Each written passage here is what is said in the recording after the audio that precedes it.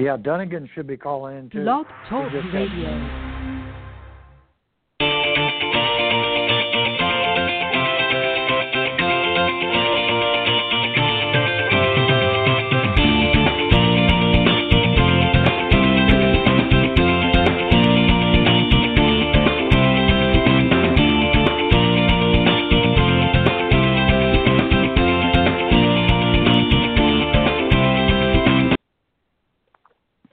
I think I'll cut that off. Something's wrong with the audio tonight. Good evening, everybody, and welcome to Golf Talk Live. I'm your host, Ted Odorico. Got a great show for you tonight, and I want to thank you all for tuning in. Just waiting for one more of the panelists to come on the Coach's Corner panel, but got a great show for you tonight. Got actually 5 gentlemen coming on Coach's Corner tonight, a little bit larger than I normally have here, but not to worry. We'll rotate things around as best we can. And then a little bit later on in the show, I'm going to have my very special guest from ufotourgolf, Mr. Stephen Hopkins. He's the president of that organization, and he'll be joining me on the second half of the show. But in the meantime, let me just remind everybody that we are live on Thursday nights from 6 to 8 p.m. Central. And that's 7 to 9 for you on the East Coast and 4 to 6 for those of you on Pacific time.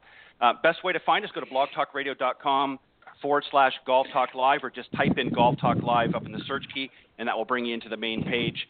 And you can listen to the show either live on Thursdays, as I said, from 6 to 8 Central, or you can scroll down a little further down the page, and you'll see the on-demand section. So for those of you that can't join us live here, you can tune in whenever it's convenient for you, and you can listen to the recorded version at a later date. Also, we'd love to hear from you on the show at any time. You can speak or call into the guests. The number is area code 646-716-4667, or you can email any questions or comments to me at ted.golftalklive@gmail.com. And if you're interested in coming on the show, if you're maybe somebody in the golf profession, whether you're a teacher or coach, or maybe you've got a great product out there or service that you've offered to the golf community, would love to hear from you. Reach me at ted.golftalklive@gmail.com. And it sounds like one of my guys is outside because I'm getting a lot of wind feedback, so whoever it is, stop. Anyways, but also you can get updates on social media at facebook.com/Golf Talk Live blog, and also you can follow me on Twitter at 10&BucksCEO. Is the best way to reach out as well. As I mentioned, we're going to be starting off with a great Coach's Corner this evening. My very special guests are Clint Wright, Chuck Evans, John Dunnigan, Tom Stickney, who we're just waiting for, and Brian Dobbie, who's most of which have all been on the show before at some way, shape, or form. And I'm going to read out just a little bit about each of them, and then I'm going to bring the guys on, and we'll begin the discussion.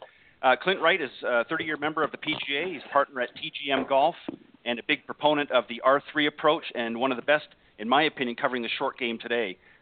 Plus, one of my favorite guests and panelists here on the Coach's Corner, has been on many, many times.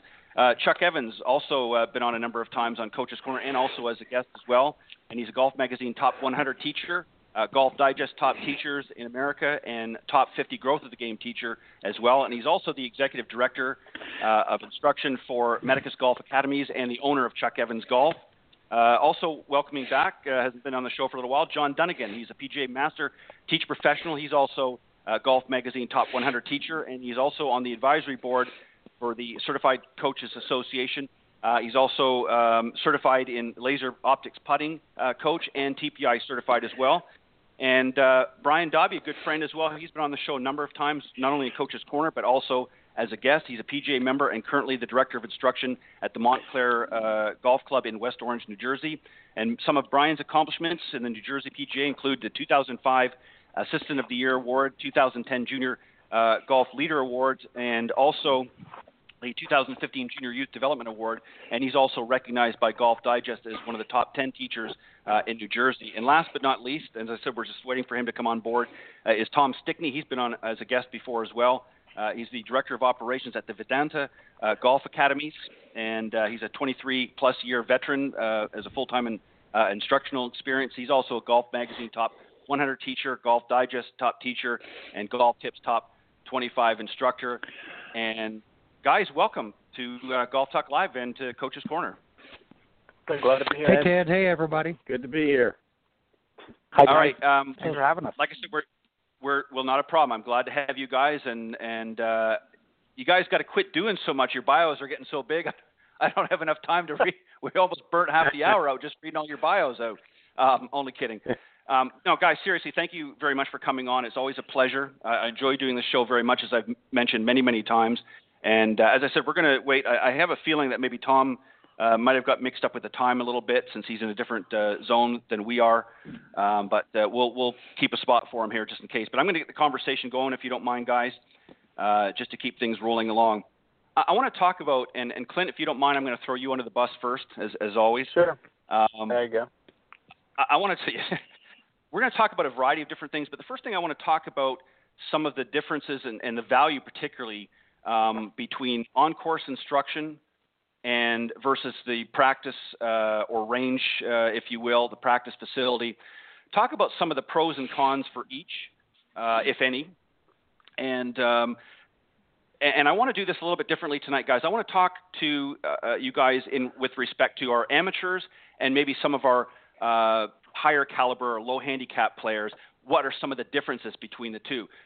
Should the lower handicap have more range time versus on course, or the other way around, and vice versa for the other? So, Clint, I'm going to let you start the conversation, and then we'll go down in order. Chuck, John, and Brian rounding it out. Okay. It's really simple. I don't think there's any negative about either one. I think they both have a very clear purpose. And one of the things that I do is the on-range or the practice facility, I'm wanting to make sure that the student is from a technical standpoint and fundamental standpoint sound. I want to work on their technique on the range, making sure that they get proper ball contact and ball close, bump and runs, up in the air. They get a litany of shots that they have available to them. Then the next step, once we've got that covered, I'm going to take them on the golf course or to our practice short game area that gives us a number of different shot scenarios, and then start talking to them about how they're going to make a decision on which one of their shots that they have perfected will give them the best chance of getting the ball close in that particular circumstance. So I don't see a negative about either one. They both have clear purposes. I use the range area to make sure that they're fundamentally sound, and then we go to the golf course scenarios to help them be better decision makers on what shot will help them get the ball on the green particularly, and then how close they might be able to get it. So to me, spend a lot more time in playing situations versus hitting. Get them fundamentally sound, and I don't care whether they're a beginning player, average amateur, or the advanced player.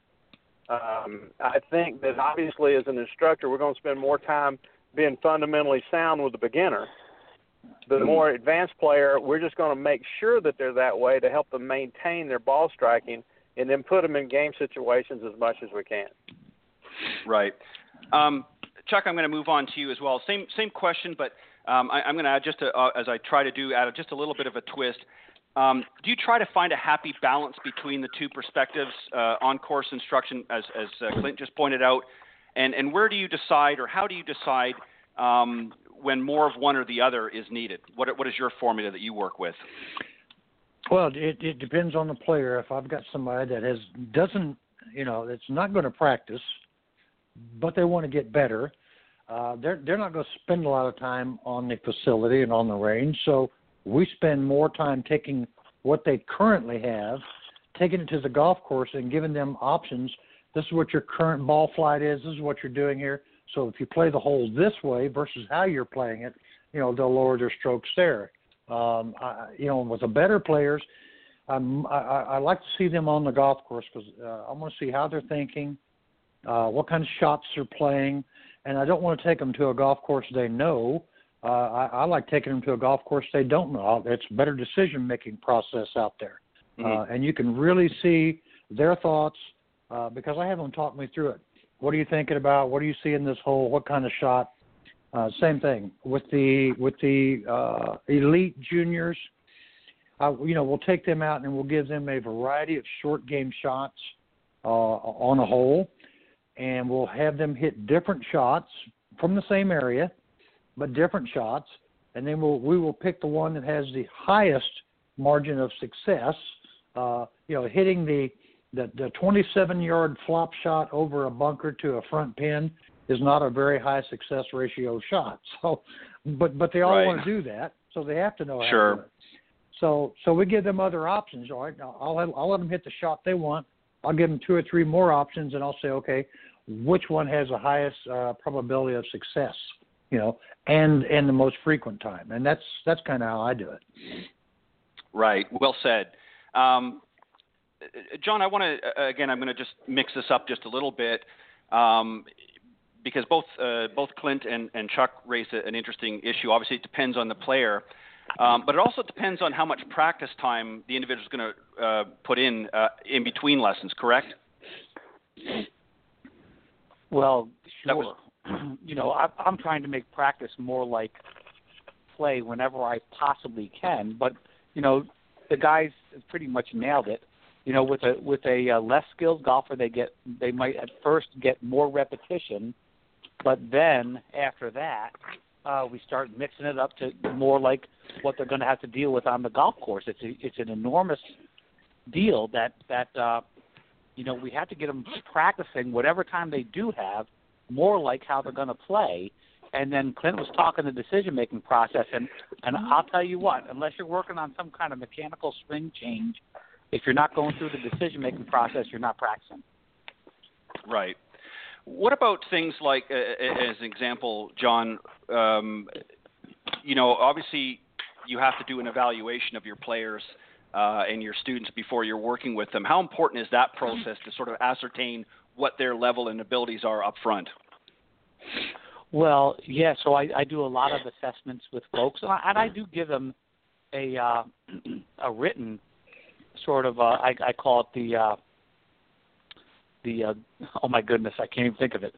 What do kids know? The report card, the essential skills report card. Right. And we go over that kind of thing, and then I'm going to have to have them prove it a little bit too with a real test. But I guess it starts initially with, why are you here? And that's our big thing is why are you here? And some people will surprise you with the reason they're there.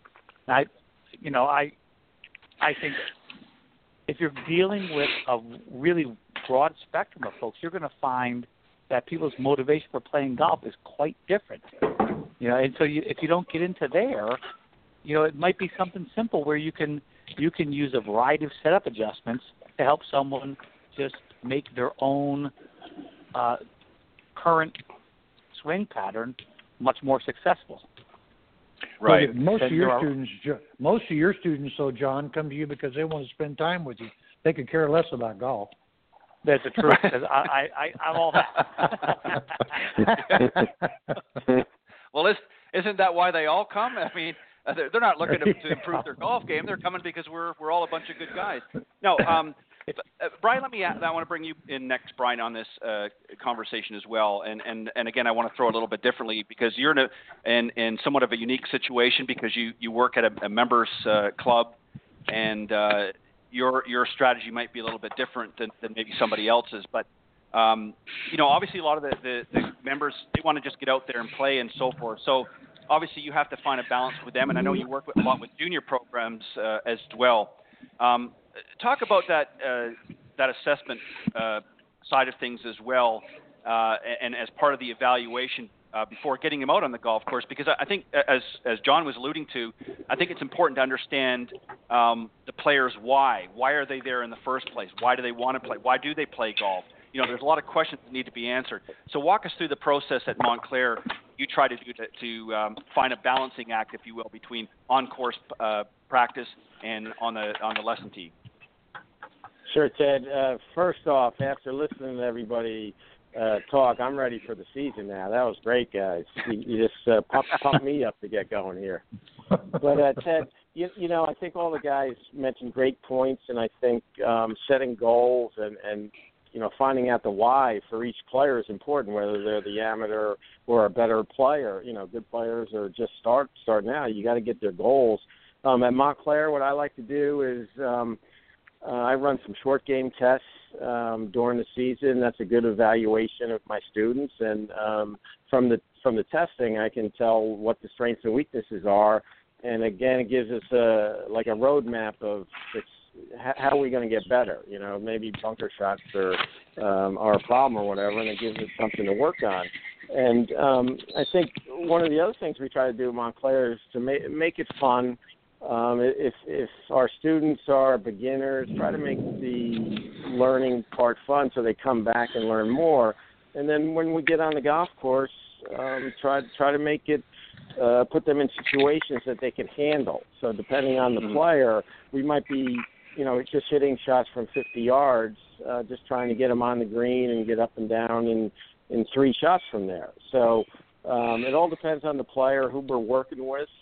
Evaluating our players is a must. I think every teacher does that, and it gives you a roadmap to get better, Ted. It's some great information out there. I love listening to you guys. Let me ask you, I'm going to skip a question here, and we'll get back to the other one in a second. And what I'm going to do is, Chuck, I'm going to start with you, but rather than going through the lineup, after Chuck gives his thoughts on this particular, then I want you guys just to sort of jump in, Clint and John and Brian, just because I don't want to get too redundant on the question. But Chuck, student expectations, are they realistic in most cases? And if not, what is our responsibility as an instructor, coach, teacher, what have you, to ensure that they're being realistic in their decision making? How do we help them without becoming overbearing, let's say as an example, or how do we help them without taking away their choice to play any way that they see fit or approach the game as they choose? We want them to succeed, obviously, on the golf course. So how do we, first off, are they realistic a lot of times students that you're dealing with? And if not, how do you handle it? Well, and again, that comes with the level of player that you have. The better the player, the more realistic their goals are, and the player that doesn't have a lot of experience, their realistic goals. I mean, I'll just tell you a quick story. I mean, I had a guy come in one day. He was from India, and he says, "I want to play the PGA Tour in 2 years. Will you help me?" I said, "Yeah, how long have you been playing golf?" And he goes, "Well, I hadn't even started yet." And I go, "Well, we probably need to reevaluate your goal. Like, that's probably not a reachable goal." I said, "This is what it's going to take. This is what the best players in the world do day after day after day. And if you can do that and adhere to this schedule, you may not make it to tour, but you'll certainly be a decent player." So his response was, "Well, I can't spend that much time doing it." And I go, "Well, then your goal is not realistic. So let's define a new goal." So you got to take the player, and again, the better the player, the more realistic their goals are. John's worked with several, and you guys have all worked with several high-level players, PGA Tour players, and they have a goal, and it might be to be in the top 50, and they're currently 154, whatever they are. And can they reach that goal? You can reach it, and thanks to John Brody's deal, strokes gained, you can look and see where they rank with the rest of the tour players. There are areas that they need to work on, and that's the areas you pick and choose to work. With the more rudimentary golfer, they may say, "I want to be scratch in a year," and they're a 25 handicap. Right. The way I tell them, I said, if par is 72 and you're a 25 handicap, your par is 97. So when you go out there and you shoot 96, instead of telling yourself you're 24 over par, you just tell yourself, "I'm 1 under my par." Your par is 97. And that's how you're going to work your way down. And we develop a plan for that. So, well said. Chuck is so smart. But at my place, the lesson doesn't begin until expectations are laid out. I get a lot of. I teach 90% competitive juniors, high schools, college, and a bunch of mini tour folks and that kind of crap. Everybody's got to have the expectations. For one of them, if you don't explain what are the expectations, what does learning look like? People don't even know what that looks like, much less, okay, so I got a new student and he wants to make his high school team. And I say, okay, well, here's what the other kids that are playing high school shoot. Now, at his school, you pretty much have to shoot right around par to make the team. 9 holes, which is that's pretty aggressive, but that's just how it is. If it's going to be how it is, that's going to be how it is. And I tell them, now my kids who are on that team and they're playing golf for the team and, actually competing rather than riding the bench, those kids give me 40 hours a week minimum during summer golf season, and I don't have to ask them to practice. That's what's required. Then I'll help them with laying out all the type of practice is that's pretty easy. But having the expectations met, or not met rather, but set immediately goes a long way, and the parents are in on that too. So I get to set the parents' expectations properly as well.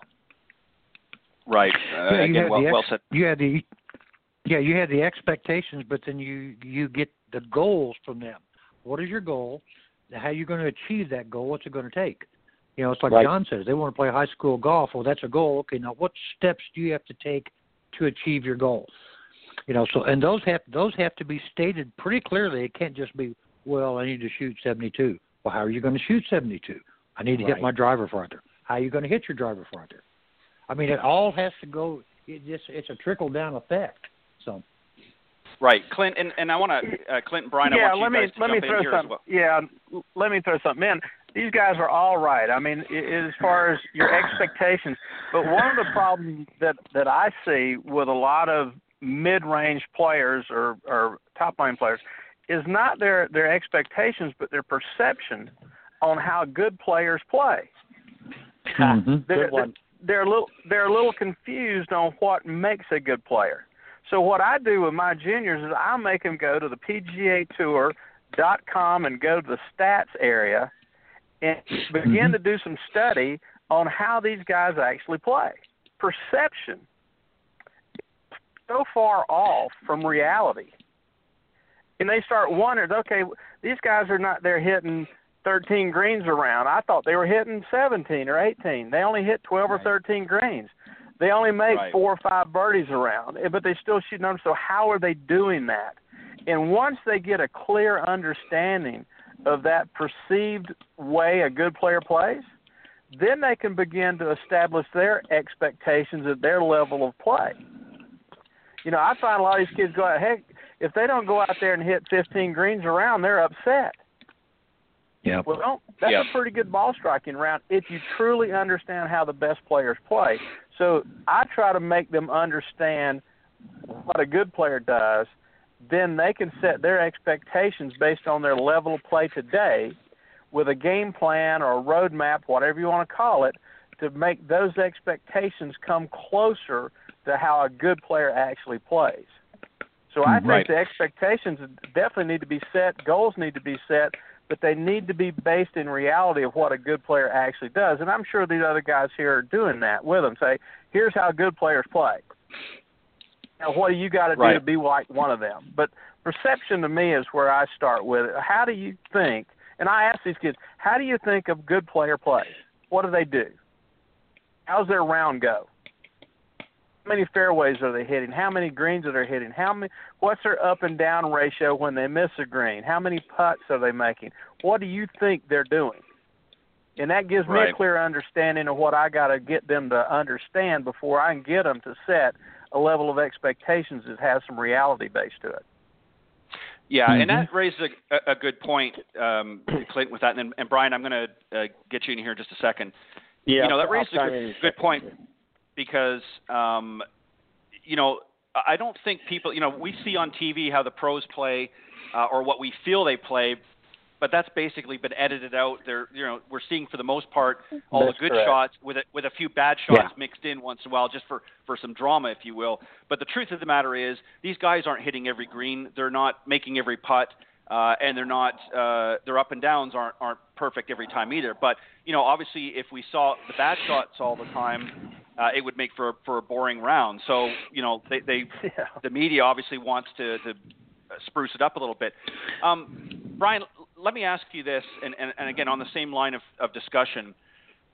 Again, obviously, as many of the club members, you've got both young and old there. Some of the older ones particularly, they're not looking to make a lot of changes, but they do want some change in their golf game. Again, I'm sure there's some that are very realistic in their expectations, but I'm sure there's a few that are not. Give us maybe an example of some of the nots with some of your club members. Ted, I think some of the nots, especially for older golfers, is how far they hit the ball. And when it comes to expectations, I think most amateurs expect to hit the ball their best shot all the time. Say it's 160 yards with a 7-iron or something. And golf's not played that way. And I think as instructors, we have to make sure our students realize that 70% of the time you're probably not going to pull it off that way, and the ball's not going to go that far. So I try to find out what people's expectations are and then say, okay, but can you do that 100% of the time? What's the ratio here? And let's work with those strengths and weaknesses and kind of dial them down a little bit with their expectations. The other thing with most players that I find that I teach is their expectations are too high. And when they go out and play, they can't meet those expectations. They get really down on themselves, and they spiral into a bad round. So I try to flip that a little bit and say, okay, like the guys were saying, tour players only hit 12, 13 greens around in regulation. Where's that leave the rest of us? Right. We can't expect to hit 13, 14, 15 around, maybe once or twice a summer. But back to your question about older players, I think they need to realize that maybe they don't hit the ball that far anymore, and they have to work on other parts of their game to make up for that. Maybe working on having a good hybrid shot in their bag after drive, and getting better with their wedges around the greens, because they might not be hitting the greens as much. So, again, that goes back to our first question of, evaluating our students and, what they're good at and what they need work at, and then try to build a game plan around those strong points so they can get around the golf course and shoot their best score. Right. Yeah, and I agree. Go ahead, Chuck. Go ahead, Ted. No, I agree. A couple of examples. Number one, Seve for his career averaged 6 fairways around, yet because of his short game, that's how we know Seve. And right. I don't think I've had a male student in the last 30 years that told me that they hit it less than 300 yards. They told me they hit it 300 or more. Yeah. Yeah. So when you show them you're hitting it 242, they think that you're wrong. Well, that can't be right. Well, that's what it is. Okay. Yeah. I don't know where you lost another 60 yards. Wait a minute. Hold on a minute, Chuck. I got to ask you something here. The only pictures I've ever seen with a student is with a good-looking girl on each arm, so I didn't even see any guys in the pictures. So I didn't even know you were teaching guys there. Yeah, well, the girl. Yeah, the girls hit at 250, so All right, this is a question I've actually asked some of the panel. Clint, you may have even had this one on a time or two before, but I thought this was kind of an interesting question. Somebody sent this in a long time ago, and wanted me to pitch this to the panel, so I periodically throw this in here. So John, I'm gonna start with you. Brian, I hope you got taken a deep breath because you're gonna go after that. Clint, and then Chuck will round you up on this one. Okay. All right. If you had a student that came to you and only had 5 minutes for a lesson and wanted instant improvement, now just remember this was not my question, what would that one instant tip be based on, providing a long-term solution and not a Band-Aid? So, John, the question is to you. So you've got 5 minutes to give this person maybe they've just come in from the airport and they're, heading out for a weekend of golf and they want a quick tip. So you got 5 minutes. I'll even give you 10 minutes. What are you going to do to help them that can translate maybe into a long-term solution, but one tip? You've only got a few minutes to do it. What would you do? So it would, most likely begin with getting a functional grip to match up their club face and club path. Right? That takes only a few seconds. The rest would be a setup adjustment so that their club delivery improved. And so that's like when we do clinics. All of us guys are doing clinics at some point where you can actually make a big difference to somebody just by improving their grip or their setup. No doubt. Good answer. Mm-hmm. Brian, same question to you. 5 minutes, maybe 10 minutes for a lesson. This man or woman, doesn't matter what it is or who it is, wants a quick tip, if you will, that's going to help them long term on their golf game. What are you going to suggest? All right. First thing is I'm going to make sure if it's a righty golfer, I'm going to make sure their left-hand grip is in a pretty good position, equal to the club face, maybe a little turn to the right. I'm going to look at their motion. I'm going to say, let me see you hit one, okay, and make sure their weight shift is getting to the left side. So many of our students move to the right side. So I'd want to see a good left-hand grip, good balance finish. Balance is important, getting to your left side. And then make sure their ball position, which goes back to setup, is in a good spot, typically middle of the body for an iron, a little bit forward for a driver. Those few things. And then I'd say, make some swings, give me some balance. And balance is so important in the long term, Ted, as we know. Give me that and get through the ball. If that's all I had, I'd work on those few things right there. Well said. Clint? Same I'm going deal to take for you. a totally different approach. You know me, I'm going to take them to the. I'm going to take them to the short game area and teach them how to get their third shot on the green. If they can get their third shot on the green and two putt, they can shoot 90. And if they can do that, If they can do that more regularly and work on their third shot. Club is. It might be a wedge, it might be a 7-iron, whatever they're hitting their third shots with. If I can help them be fundamentally sound on getting that pitch shot on the green and they can two-putt, they'll lower their score. And that's the long-term effect. If they can do that, they just got to be able to advance the ball halfway decent, and if they can get their third shot on the green, they can score better. Right.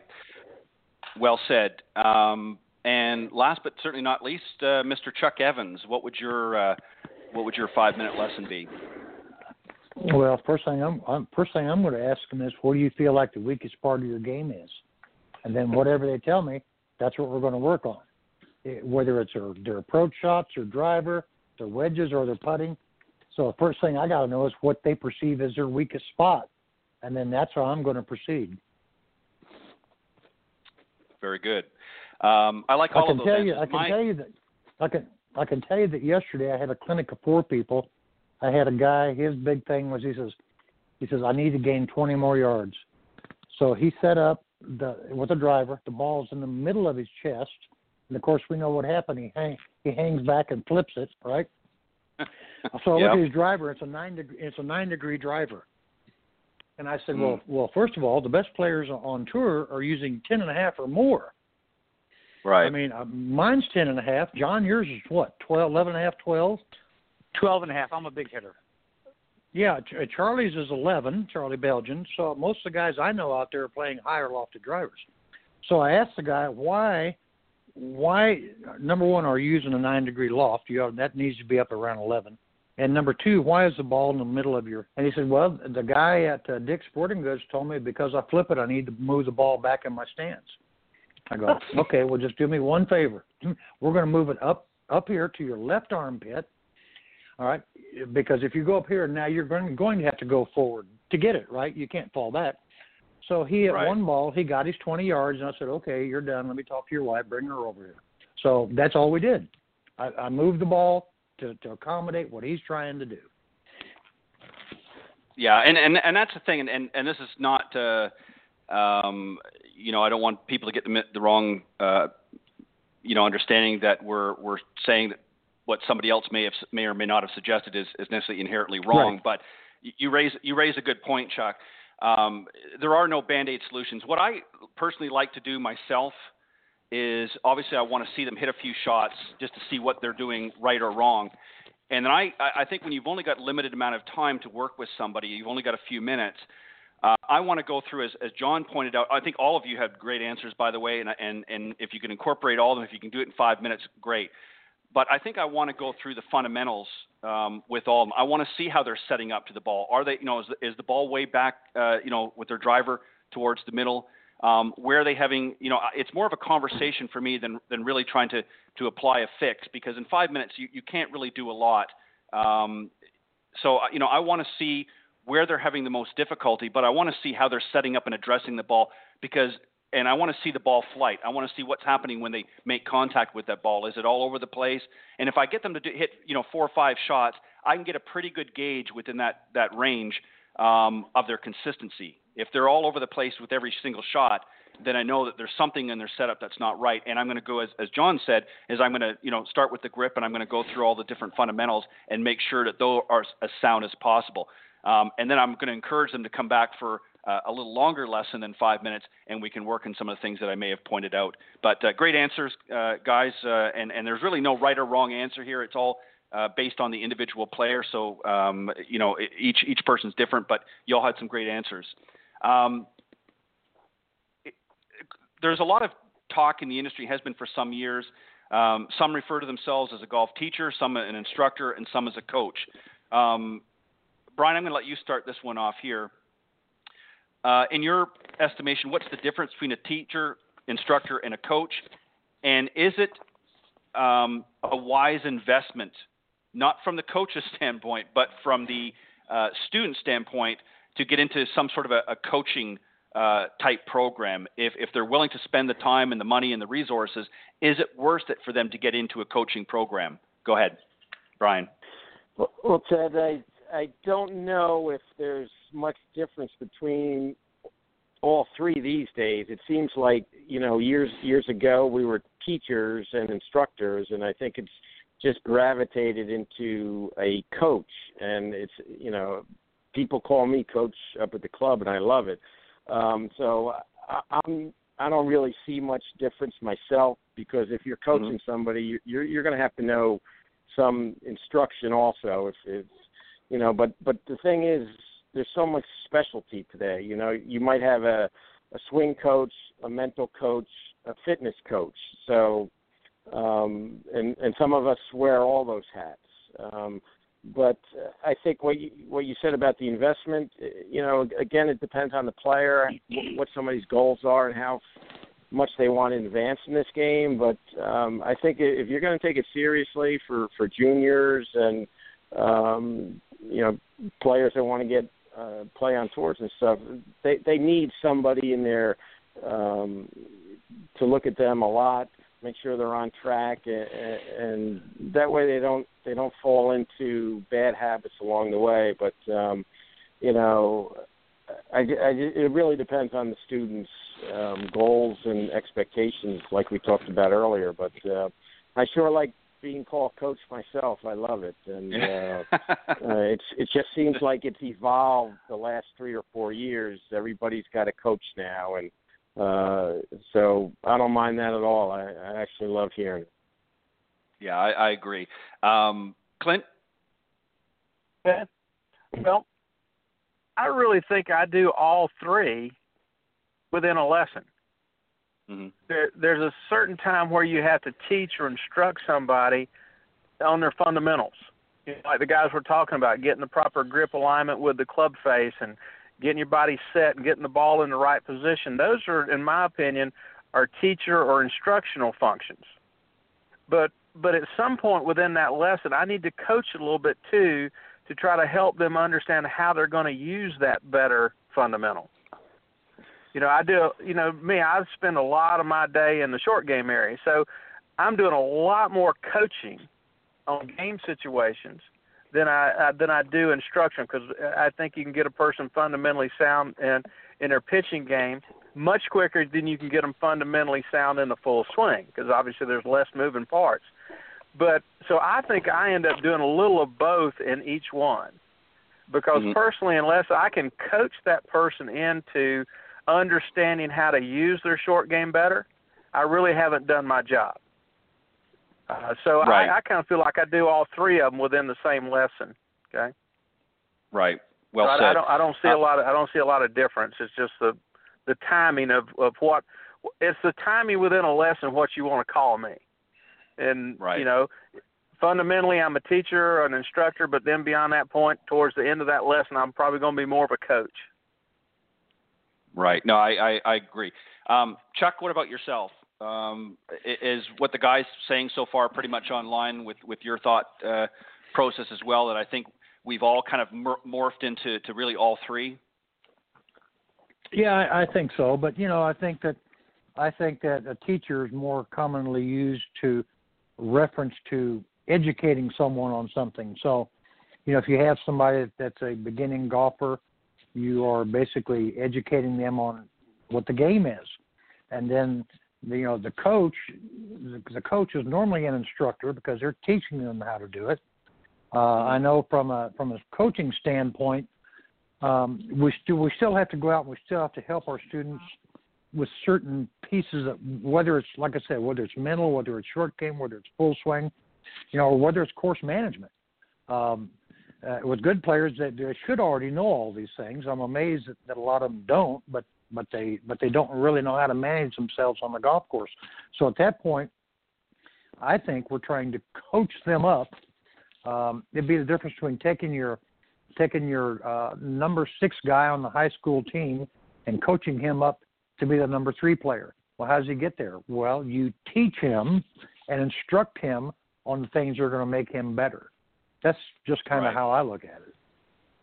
Right. No, I agree. And John, along the same lines, depending on where you are at the lesson or the player that you're working with, which hat you're going to be wearing that particular day or that moment in the lesson, would you agree with that? And is investing in a coaching program for somebody that really wants to be serious about their game, is it something that you try to encourage some of the more serious-minded players?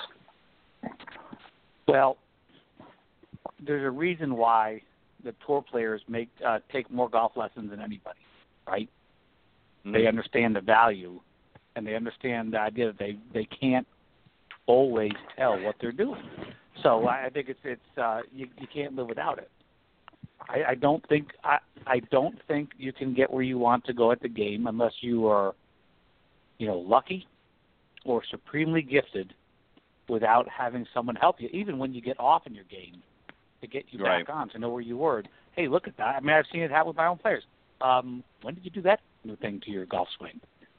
And so I've seen that enough. And we can nip that on the bud if we're seeing our coach more regularly. The other thing is, so I guess teacher gets branded as fixes swings. I guess that's the argument we have for coaching versus teaching. I consider myself a coach. People call me coach as well, Clint, which I love. And the coach, and the way I look at it, your coach will teach. He'll talk about and help work through problem solving on the fly, coaching how to deal with the mental game of golf. He'll mentor his people. And the list, the list goes on of all the things that a coach does. But I would say that people who are known as teachers probably have to delve into all those different hats, if you will. Right. And again, well said. I think the other thing too, guys, is this. I think fundamentally, regardless of what level of student you're working with, is ultimately what we want to do is to be able to bring out their best game.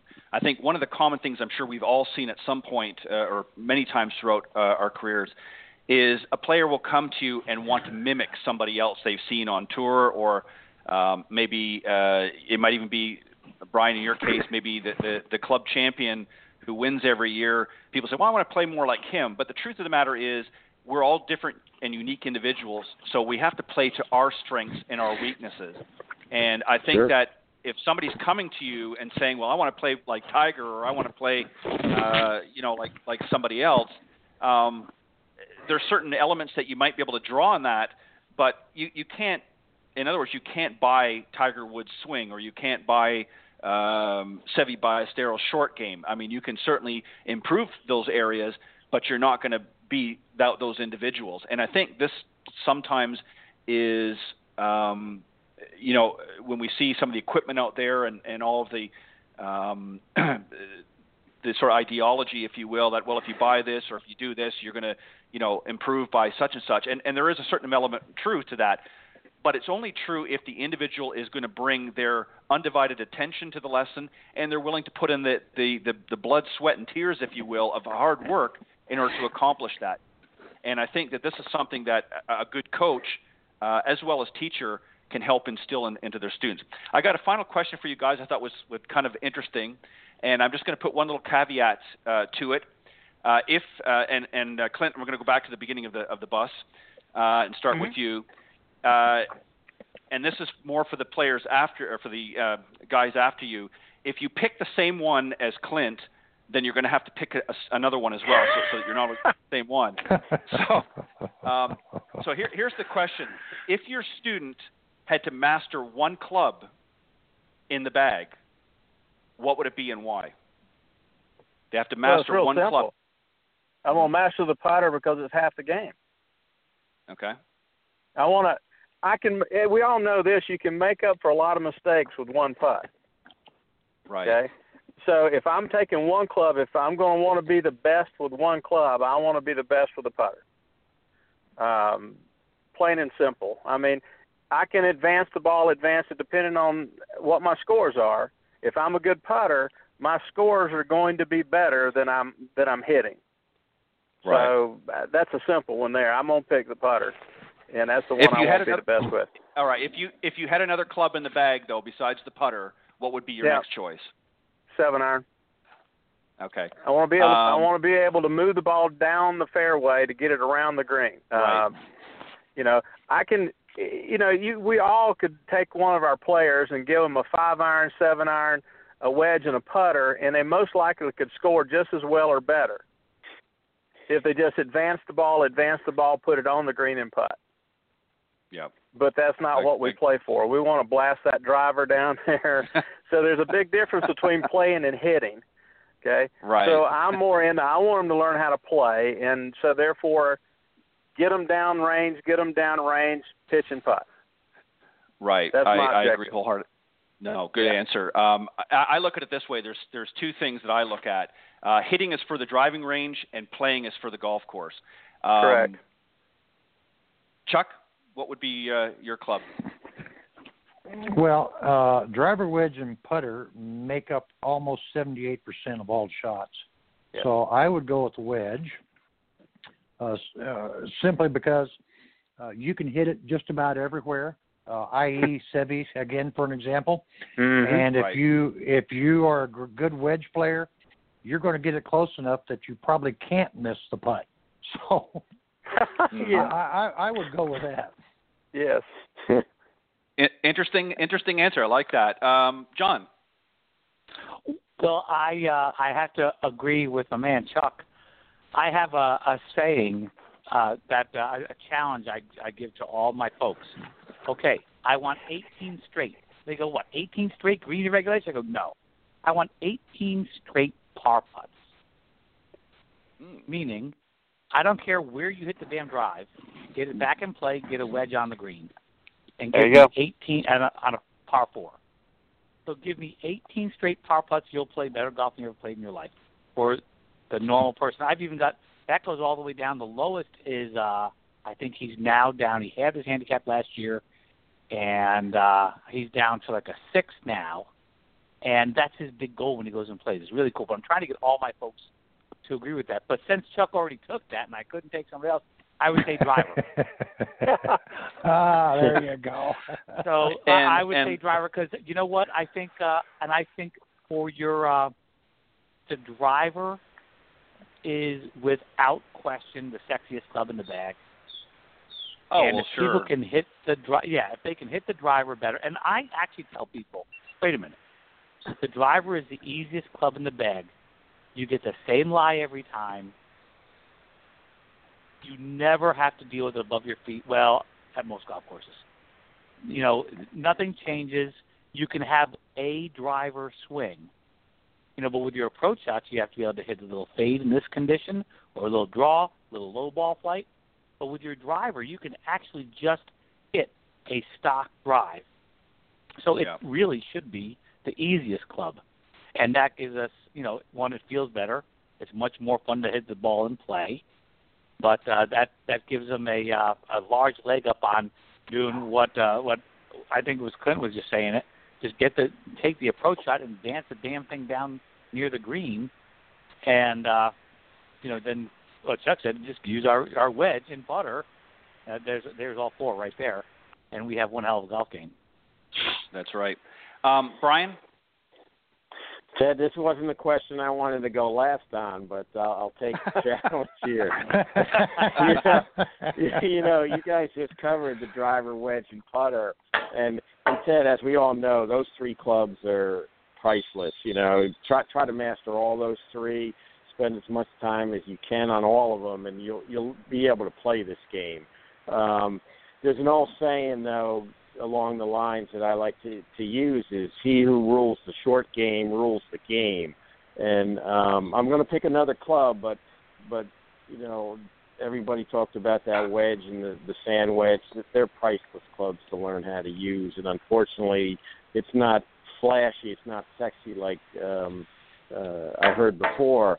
We all want to hit that driver, but if I got to pick a club that's different than the other ones, I'm going to pick the hybrid, and I'll tell you why. I think in this the game improvement clubs that we have today, to me, in my mind, as good as the driver has gotten, it's got a lot to do with the golf ball also. But I think the most game improvement club there is the hybrid, where you can take a club to replace a 2-iron, 3-iron, and 4-iron, and you can carry something 180 to 210 or whatever it may be, nice and high, and it feels like a 7 or 8-iron. That is a club I would master because its technology for that one club, the hybrid, has come such a long way compared to what we used to have to hit. And we all know what it was like to swing a 2 and a 3-iron and a 4-iron, and so I would pick the hybrid if that was, since I'm the last one to answer this question. Master that hybrid. It's a fun club to hit, and if you can master that, you can get around any golf course. For sure. Certainly, last but not least, and I see that unfortunately he's at the end of the segment, but Tom. Welcome to the show. I see you finally made it, and I'm not sure if it was my fault with the time or not, but I don't know how much of the conversation you picked up, but I'm going to give you the same question, Tom, as I gave the others, is if you had a student that had, and you gave them one club in the bag that you wanted them to master, what would that be? Well, I apologize. I think it's at 5:50 Central Time, so I apologize. One club to master. I think for me, I would say, master. Gosh, I've heard the rest of them. Master your fairway woods. That way you've got a chance to at least get it off the tee if your driver's going sideways, or you have a chance to hit something down the fairway a little bit. A lot of people just cannot hit these and they end up playing around them. So if they play around them, they're pretty much wasting their time. So I would say master some of your fairway woods. Right. Well said. Guys, I don't know if you remember this, but this was many moons ago. It was, I think, when the Golf Channel sort of first came out, and there was a gentleman, and I may have the name wrong. I think it was it Wally Armstrong? Does that name ring? He had a lot of training aids, ex-tour player. Right. Yeah. Right. Mm-hmm. Well, he shot. There was a young lady with him. I don't remember who it was, but anyways, there was a video that they had, or a segment on the Golf Channel when it, probably one of the first years it aired, and it really alluded to this. And he went around and he played 3 holes: a par 5, a 4, and a 3. And the only thing he took with him, he carried with him, was a 7-iron, a wedge, and a putter, and he shot 1 under for 3 holes.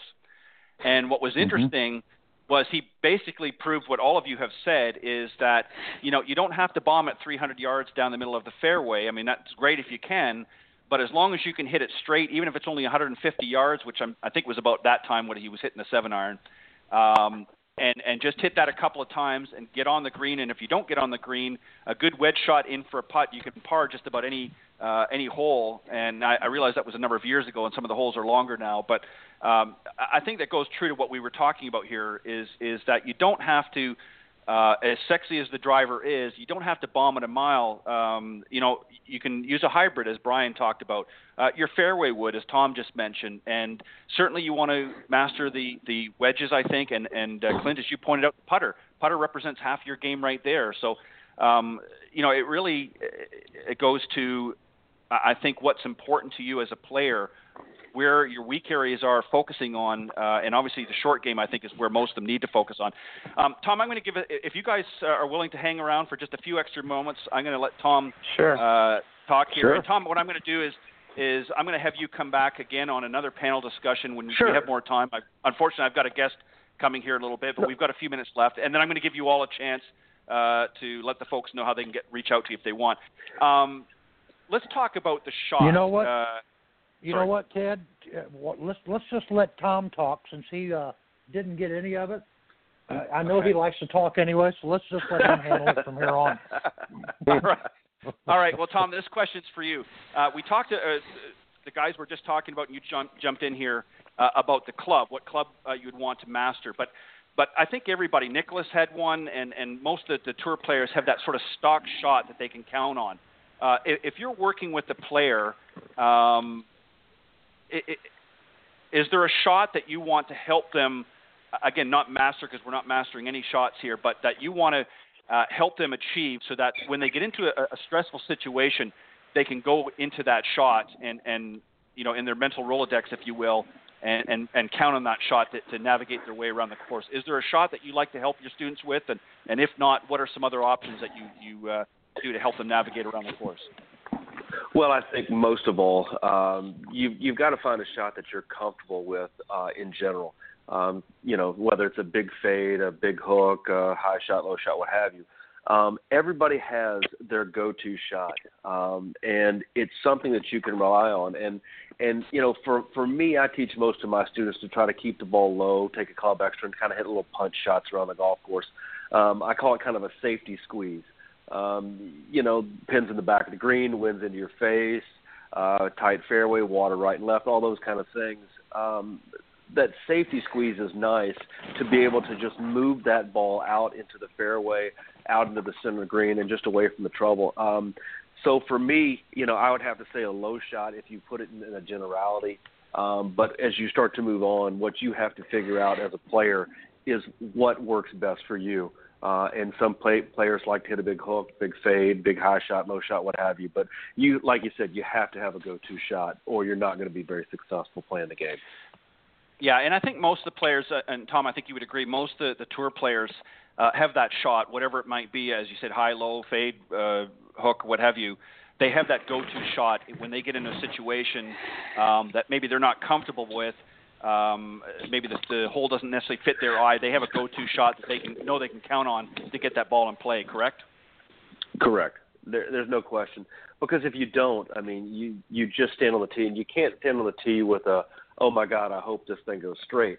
You've got to have some sort of program and some sort of confidence that you can go ahead and make a good golf swing, a good, solid golf swing. If you don't, you're not going to be playing golf for a living very long.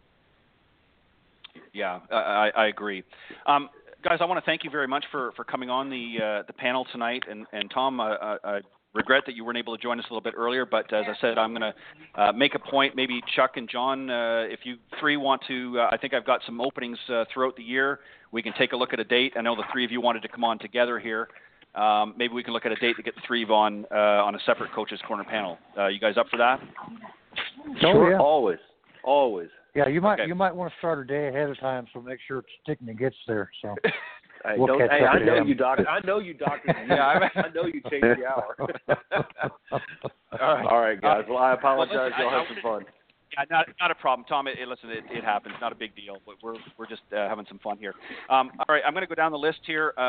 Brian, if you want to give you each a quick opportunity here to let the folks know if they're interested in reaching out to you. Maybe working with you if they're going to be in your area or websites and that sort of thing. So, Brian, I'm going to go with you first. Sure, Ted. First off, I just want to thank all the other guests. I learned so much just being on this show, Ted. It's awesome. And I'm up here in New Jersey, Montclair Golf Clubs in West Orange, New Jersey. We're a few weeks away from spring here. The snow's melting, and if anybody wants to reach out to me, I can be reached at Brian Dobbie, PGA at yahoo.com, or give me a call on my cell, 908-531-3637. And if you're in the area, give us a call. Love to see you. Thank you, Ted.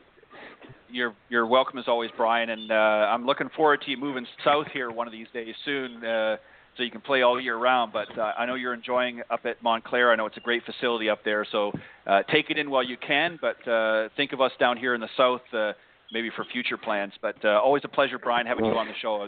It's an honor. My good Thanks friend again, Clint, Ted. you're not a problem. Clint? Yeah, Ted, again, I appreciate being on with everybody as with Brian, but they can get in touch with me with Clint Goff 001 at yahoo.com. And we're here in South Carolina. The weather's perfect. I mean, everything's warm, and we're playing golf every day, man. So just remember that, Brian. You're always welcome to come to South Carolina. Clint, I'm actually coming down there on Monday, so I'm looking forward to that 75-degree weather. Well, it was 83 here yesterday, so I'll bring my sunscreen. There you go. But again, everybody always just remembers about the third shot. That's the one that counts. So if you can get that third shot going, you'll be fine. So thanks again, Ted. You're welcome, Clint. Always a pleasure to have you on. John. Yes, sir. Well, thanks John, for having us all on here. And guys, very nice to be on here with you. You can reach me at johndunnigan.com. Dunnigan is Dunnigan. And I'm in Pennsylvania, just outside Philly, at lovely White Manor Country Club. And I'd love to help you if you're interested in getting better. I only take competitive students, though. Warning. Perfect. Perfect. Chuck, go ahead. You're next. Yeah, I'm in 55-degree Phoenix, Arizona today with 2 layers on all day on the tee. But they can reach me through chuckevansgolf.com, email, phone number, everything up there. I enjoy being on with all you guys, and I look forward to coming back on with JD and Stickney here. Just said, what in the hell is that, Tom? Is that your phone? No, nobody calls me here in Mexico. I think he's trying to condense your answer. Yeah, and nobody comes. Is tan and beautiful. And nobody comes to see you. It's too far. No. Vidanta's a great place down there. It's really great. All right, and Tom, go ahead. Yeah, if you want to reach me, you can reach me at tomstickneygolf.com. That's the easiest way to do it, or on Twitter at tomstickneygolf. And as I said, I'm sorry I missed the time, but we'll look forward to talking to you guys another time. Not a problem. Again, guys, thank you very much. As always, I appreciate you giving of your time here in the Coach's Corner panel on Golf Talk Live. It's a pleasure. I too much like Ron. I always feel I learned something here that I can apply in my own teaching and so forth. But it's just a real pleasure having a group of experts like yourself on the show, and it brings some great value to the program. And I know that the listeners enjoy it as well. So, guys, God bless. Thank you very much for coming on the show tonight, and I look forward to having you back. And Chuck, John, and Tom, Clint, and Brian, I know you're going to be back as well, but I'm going to get you guys, 3 of you, on a separate show on a Coach's Corner, and give Tom a chance to redeem himself, all right? All right. Yeah. Sounds good. See ya. All right. Thanks, guys. Thank you very much. Right. Thanks again. Take care. See you guys. Take care, guys. Bye, guys. Bye. Later. Bye, guys. Bye. All right, that was the Coach's Corner panel. Brian Dobbie, Clint Wright, Chuck Evans, John Dunnigan, and rounding out the panel, of course, Tom Stickney. But moving on, I've got a very special guest tonight. Been looking forward to having him on the show.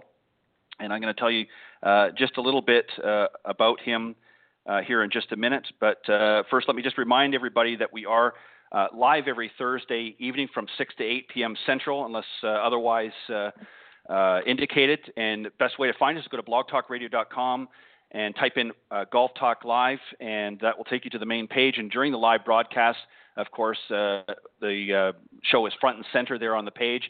But for some reason, if you can't join us and you want to maybe listen when it's a little bit more convenient for you, you can just scroll down the page at blogtalkradio.com/Golf Talk Live and visit the on-demand section of the page, and that's where all of the previously aired shows are auto-recorded, and you can listen to them when it's convenient for you. And don't forget to follow me on social media. You can find me on Facebook, my personal page, or the Golf Talk Live blog page is on Facebook.com. You can just go there, type in Golf Talk Live blog, or you can follow me on Twitter at Ted and Buck CEO, of course, in capital letters. And thank you for all of the recent followers on Twitter. And I update, of course, the show every week on all of those different, and LinkedIn as well. Sorry, I keep forgetting to throw LinkedIn there as well. As I said, my special guest earlier in the show I mentioned was going to be Stephen Hopkins. He's the president of UFO Tour Golf. I'm looking forward to having him on here. And let me just read a little bit about Stephen, and then I'll bring him on to join me here for some great discussion about UFO Tour Golf. Stephen and his father, partner, and project coordinators were either former or current PGA members. They're based in Seattle, but have their main base in Hong Kong, where his partner oversees their two factories. They've been a sourcing agent to the PGA Tours, players, and corporate sponsors for 9 years, along with apparel and their PRG accessories. They have a unique ability to build as little as one single bag, golf bag, or thousands of bags. So they've got quite a facility over there in Hong Kong. He's going to talk about that when he comes on. And being a designer himself for the past 30 years, he's brought their business public 6 years ago to give them the same product that they produce for the tours worldwide. So these wanted to expand, of course, their business. That being said, as he mentioned, the core of their business is brand and corporate sponsor based. They're also proud to be featured by the 2016 ESPN Holiday Gift Guide. James Achenbach, senior writer for Golf Week at the 2015 United States Open and provider for the 2016 Rio Olympics. Their mission at UFO Tour Golf is to give you, the consumer, an unparalleled visual promotion by using only the finest golf products in the world. And just as with their friends that they have made over the years, they believe in building relationships, and they look forward to building their next relationship with you. So without further ado, let me bring on my very special guest, Stephen Hopkins. Good evening, Ted, Stephen. How are you doing? I'm doing very well. Yeah, we finally meet. Thank you very much for coming on the show. I appreciate it, and I hope I got everything right there. We got lots to talk about, so let's just jump right in. And the obvious question, I think, to start things off is, why did you name the company UFO? How did you come up with that name? Well, it's funny. One of the neat things that's happened over the years is I know when I played my college golf, and attempted to be a player. I realized back in the 80s when this all happened, it was still pretty much a country club sport. And right. What's kind of occurred over the years is we're seeing a push towards customization. And people want to have unique. They want to have style. It's funny because they may shoot 110, but the reality is that they want to look good and have fun, smoke their cigars, or do whatever they're doing to have fun with the game, and that's really what's kind of occurred over the last 6 years or so. We've seen that transition, and also I think with the upcomings of social media and the change that it's having on the golf industry landscape. People are able to get more visual. They're able to see more things happening, and I don't think people really realize how many wonderful small golf companies are out there doing fantastic work. And what social media does, it really gets their names out there besides the major brands.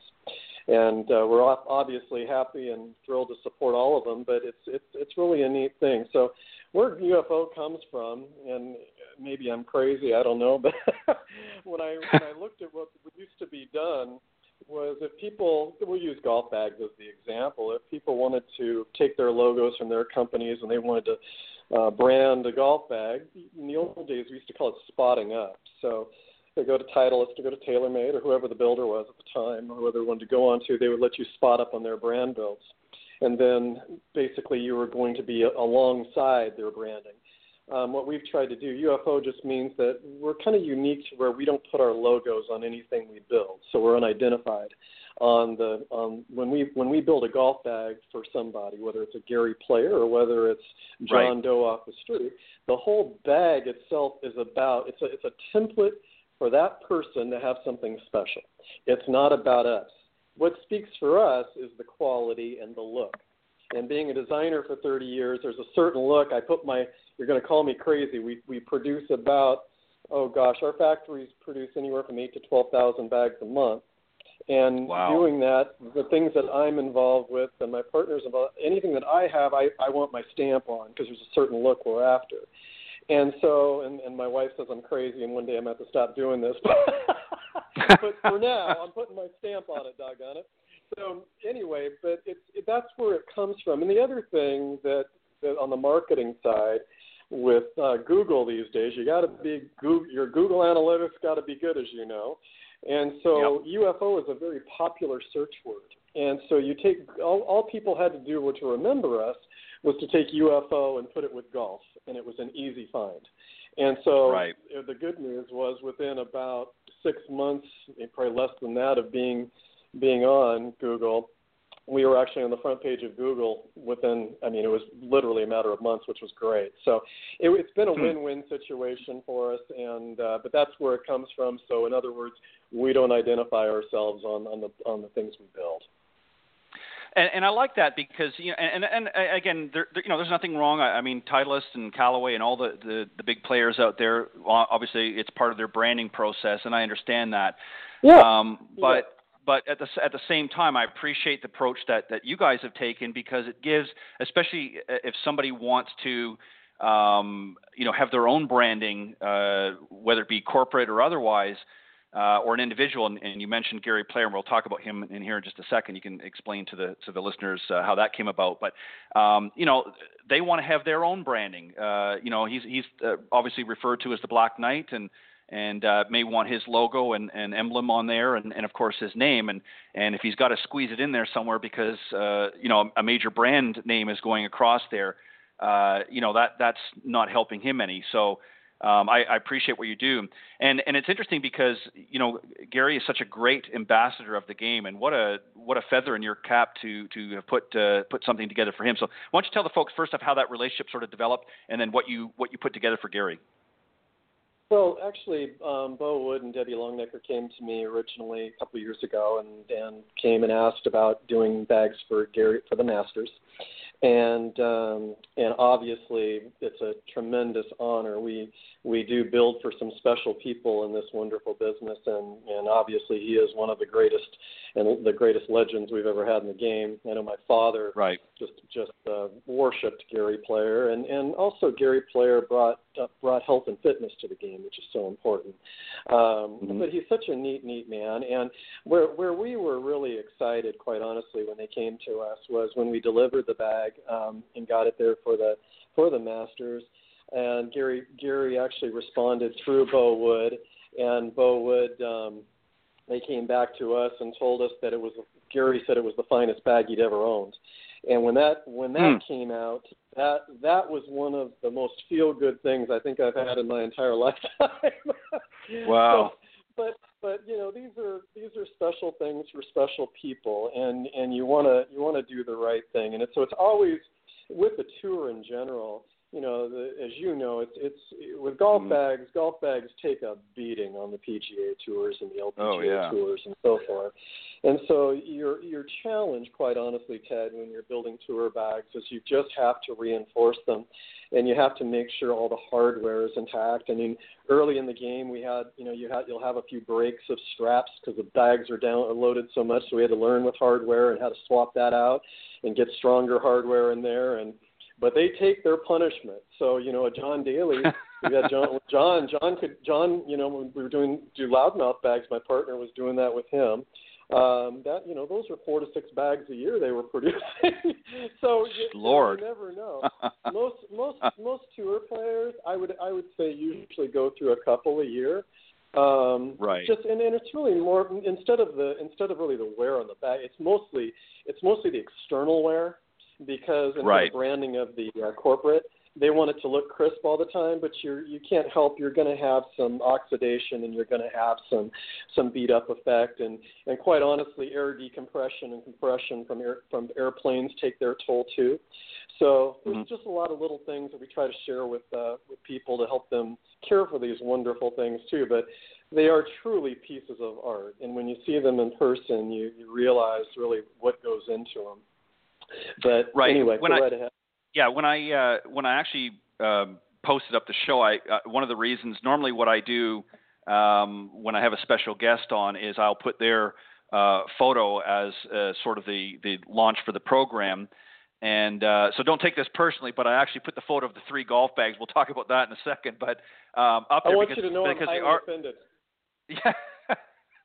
Well, yours is your photo's second. Your photo's second. So I'm just kidding. But anyways, the reason why I wanted to do that is obviously I know most of the people that are going to see it are familiar with your organization, anyways. But and see plenty through social media. But they were just such beautiful golf bags that I couldn't resist. And I thought I want that to be sort of the emblem, if you will, for tonight's show. So I threw that up there first, and of course the one that you sent me for Gary Player and a few others in there as well. But you know, they are literally. I mean, I've seen a lot of golf bags put out by a lot of different folks, including some of the major players out there, and yours, yours ranks way up there on the top of the list. Let me tell you, they're beautiful golf bags.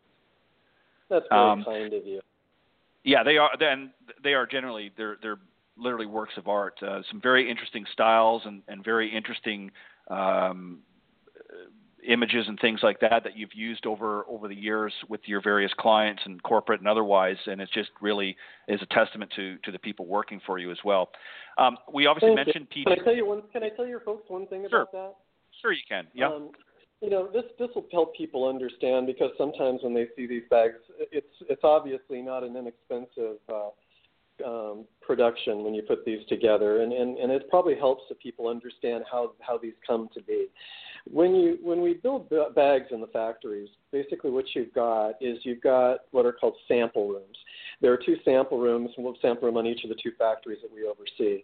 And the sample rooms are where they build 1 to 5 bags. And for example, if a major brand comes and wants to have bags built, the tradition has been that they'll get a sample bag will be put together to be proofed. And that proof, once we get the go-ahead, and then we're going to move ahead with a major production. Well, that's kind of where these, we call them sample bags. That's where these single bags that you see online come from.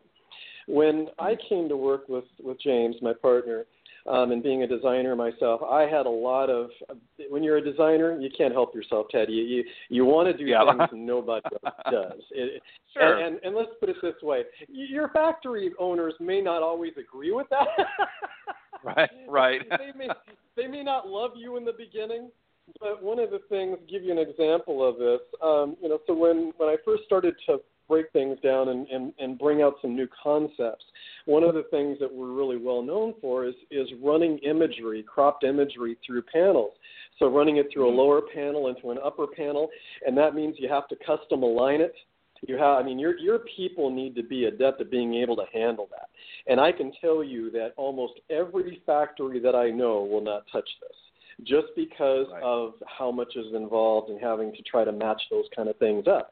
And then you take into account in some of the building methods, obviously people know about embroidery, but we also do what's called custom applique. It's hand-cut and sewn piecing of fabrics to form images, just like you saw in those Bullseye sports bags you showed. Those are all pieces that have been sewn into the panel shapes. So when you put together these sample bags or single bags, there is an enormous expense, and quite honestly, it's the reason that factory owners don't want to touch them and don't want to have to mass produce them, is because there's so much time and energy involved for such a small margin. And that's where really when people see these and they go, oh my gosh, it's a $500 or $600 bag. Well, it is a $500 or $600 bag because it's not where a Titleist has come to us or a TaylorMade or somebody has come and purchased 1,000 bags at a time and then sold them to retail. This is where somebody is specifically making a single bag for you, and then they got to ship it overseas to get it back. And so you have all these things involved, but, it's interesting.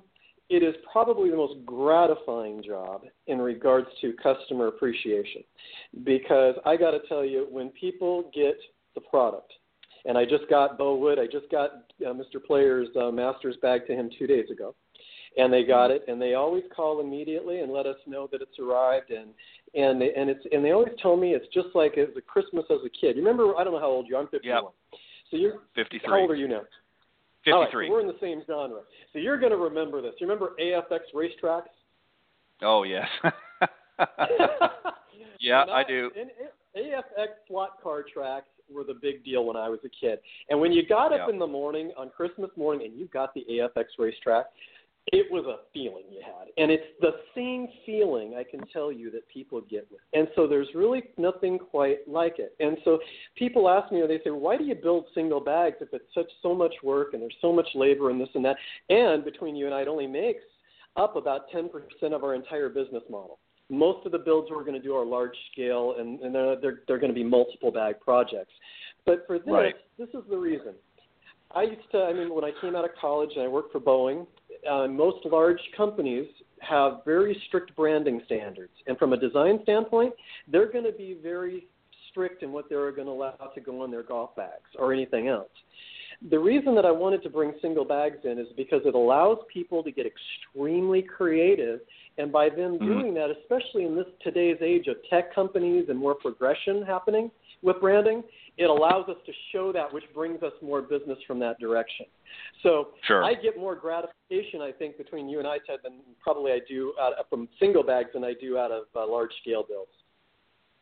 Well, it gives you also an option to, like you said, to allow somebody else's creativity to come into it, and again, it appeals to a different market. I think if one of the I guess criticisms that I would have with some of the traditional equipment and accessories that you see out there, and especially for the guys, for the ladies, it's different. I mean, you go in to look at the apparel side of things. We'll talk about that in a minute, but in a lot of cases, it's very boring for the men's apparel. It's all the same thing. 1 year it's stripes, the next year it's solids, and now they're starting to get a little bit more creative and a little more colorful. But for years, I could basically take the same golf shirt and just put a new tag on it because it was the same one that they sold last year. And with a lot of the store, and it's true. I mean, now there's a lot of great entrepreneurs that have come out there that have come out with some different materials and some different styles and things like that. And especially for somebody in our age group, we're in that age group now that believe me, it gets worse. The styles and that because listen, just go to any of your major stores and you'll see what I'm talking about. But anyways, all kidding aside, but so it's great and refreshing that's you've done. Let's talk about apparel. You've got some interesting news here. You've created a partnership with Phoenix XL that you're going to be launching here in April. They're the official apparel provider to the Asian Tour.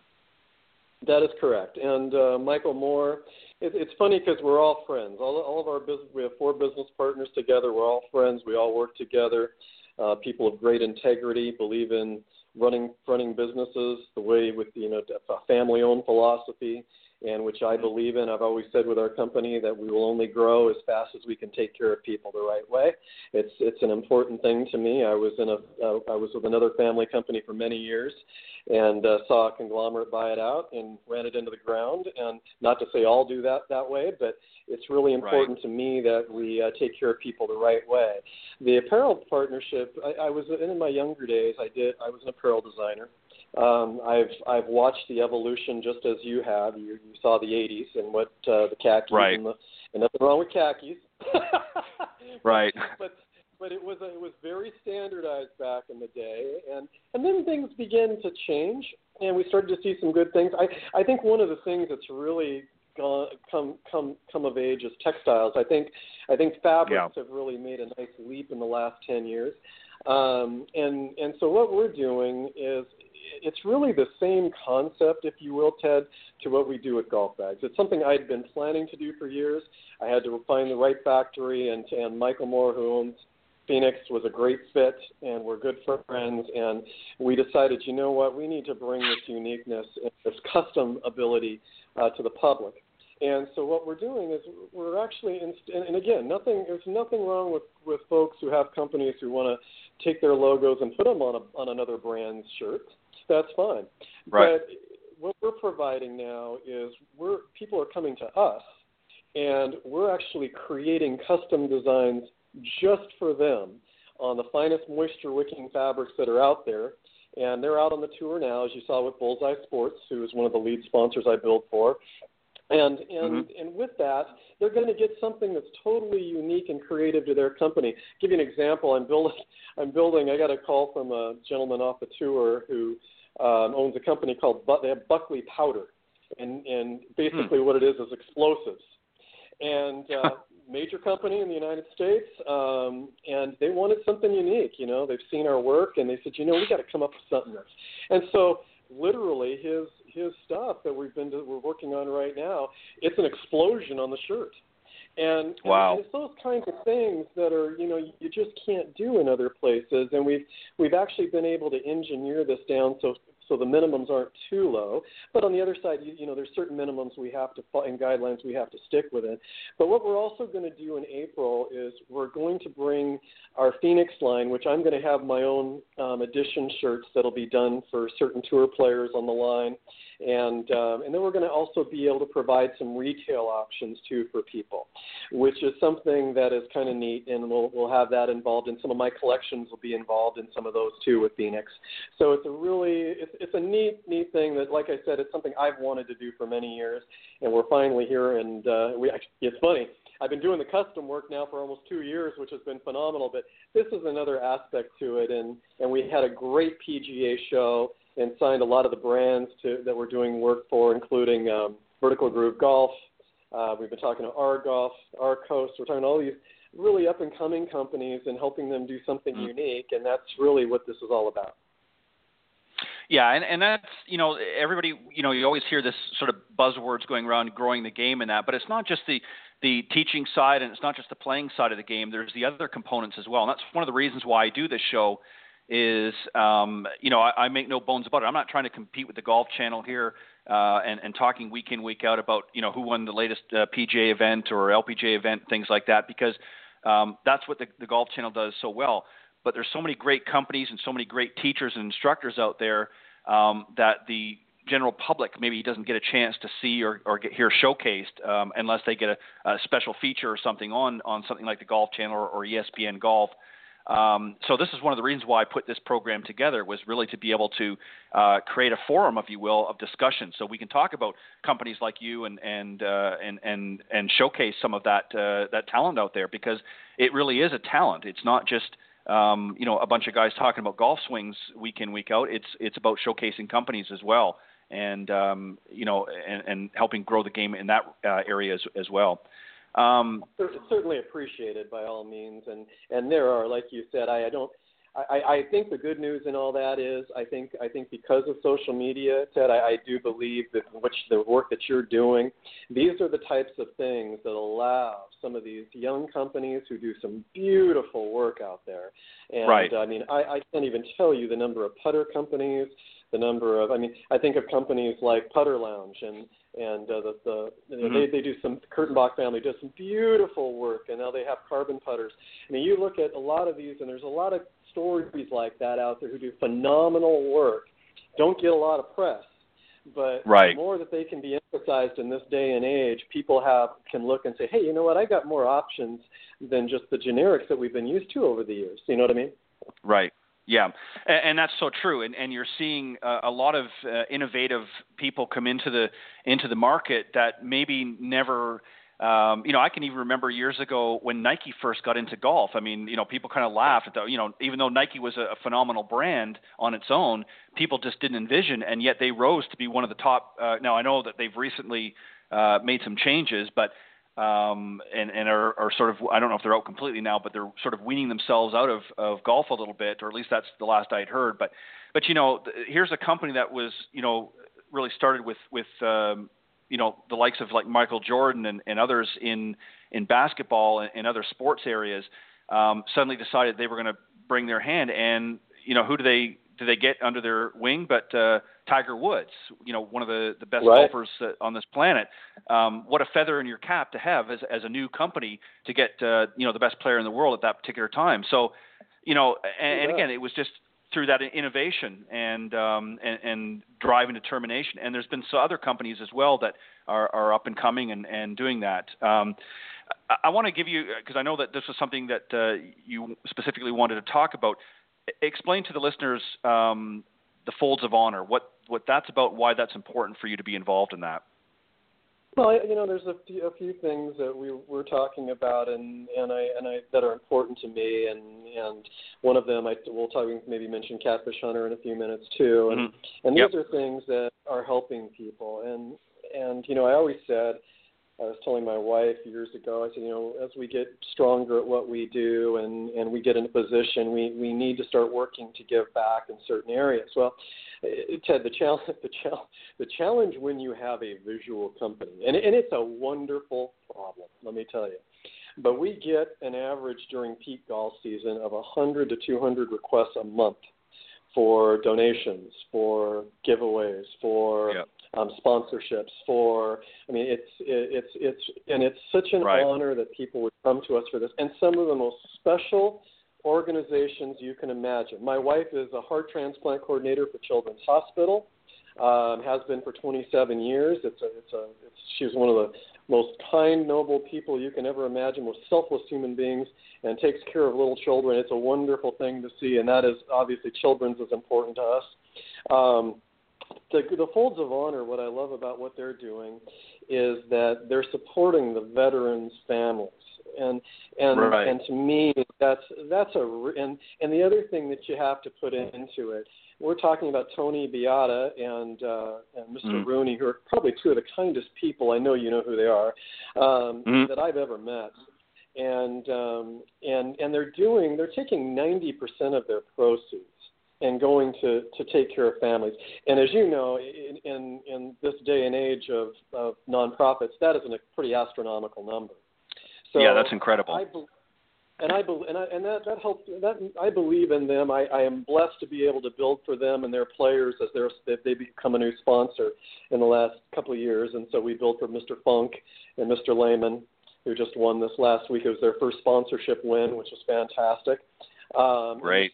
Michael Allen joined them this year too, and which is neat. So, and he has some neat bags and stuff for them. But we're going to join them with their catalog work and get some special things out there so we can take part of the proceeds and go to their organization because we feel it's the right thing. But really special sponsors that we work with there. My uncle is, I think, you'll know the name. I mean, a lot of people who are our age know, but I don't think the young folks know as much. I was blessed to grow up as a nephew of Catfish Hunter, the pitcher for the Yankees. And it was funny when they were winning World Series in 72, 73, and 74. I have my own uniform when I was sitting in the dugout with my cousin, his son, and I've got all these in my memorabilia room here. And I didn't even know what I had at the time. I was 7, 8, 9 in those years, so I didn't know what was going on. But when the Seattle Mariners ended up coming here in 1976, Jimmy started coming here to pitch and had joined the Yankees. He actually started free agency after Finley wouldn't pay them, and signed with Steinbrenner. And so we just happened to be at his house when that all went down in North Carolina. And he ended up coming here a lot, and so. But he was a tremendous pitcher, one of the kindest people you can ever meet, a country boy that never not was a country boy. But Jimmy developed ALS, as you know. And anyone out there who's been around ALS knows what a catastrophic disease it is. When you see people with it and you know there's no hope. And it's something special. And for people to, and so what's happened is my aunt chairs, it's called the Jim Catfish Hunter ALS Foundation, and I try to get people there as much as I can. And this is actually to support just like with Folds of Honor, it's to support the people who are afflicted, in this case, with the disease. And because if you've been around it at all, you know the kind of care they have to have. And so it's just something that's important to us. And so is what it's round the clock, and you're right. It's you have to give kudos to those that have family members that are afflicted with ALS.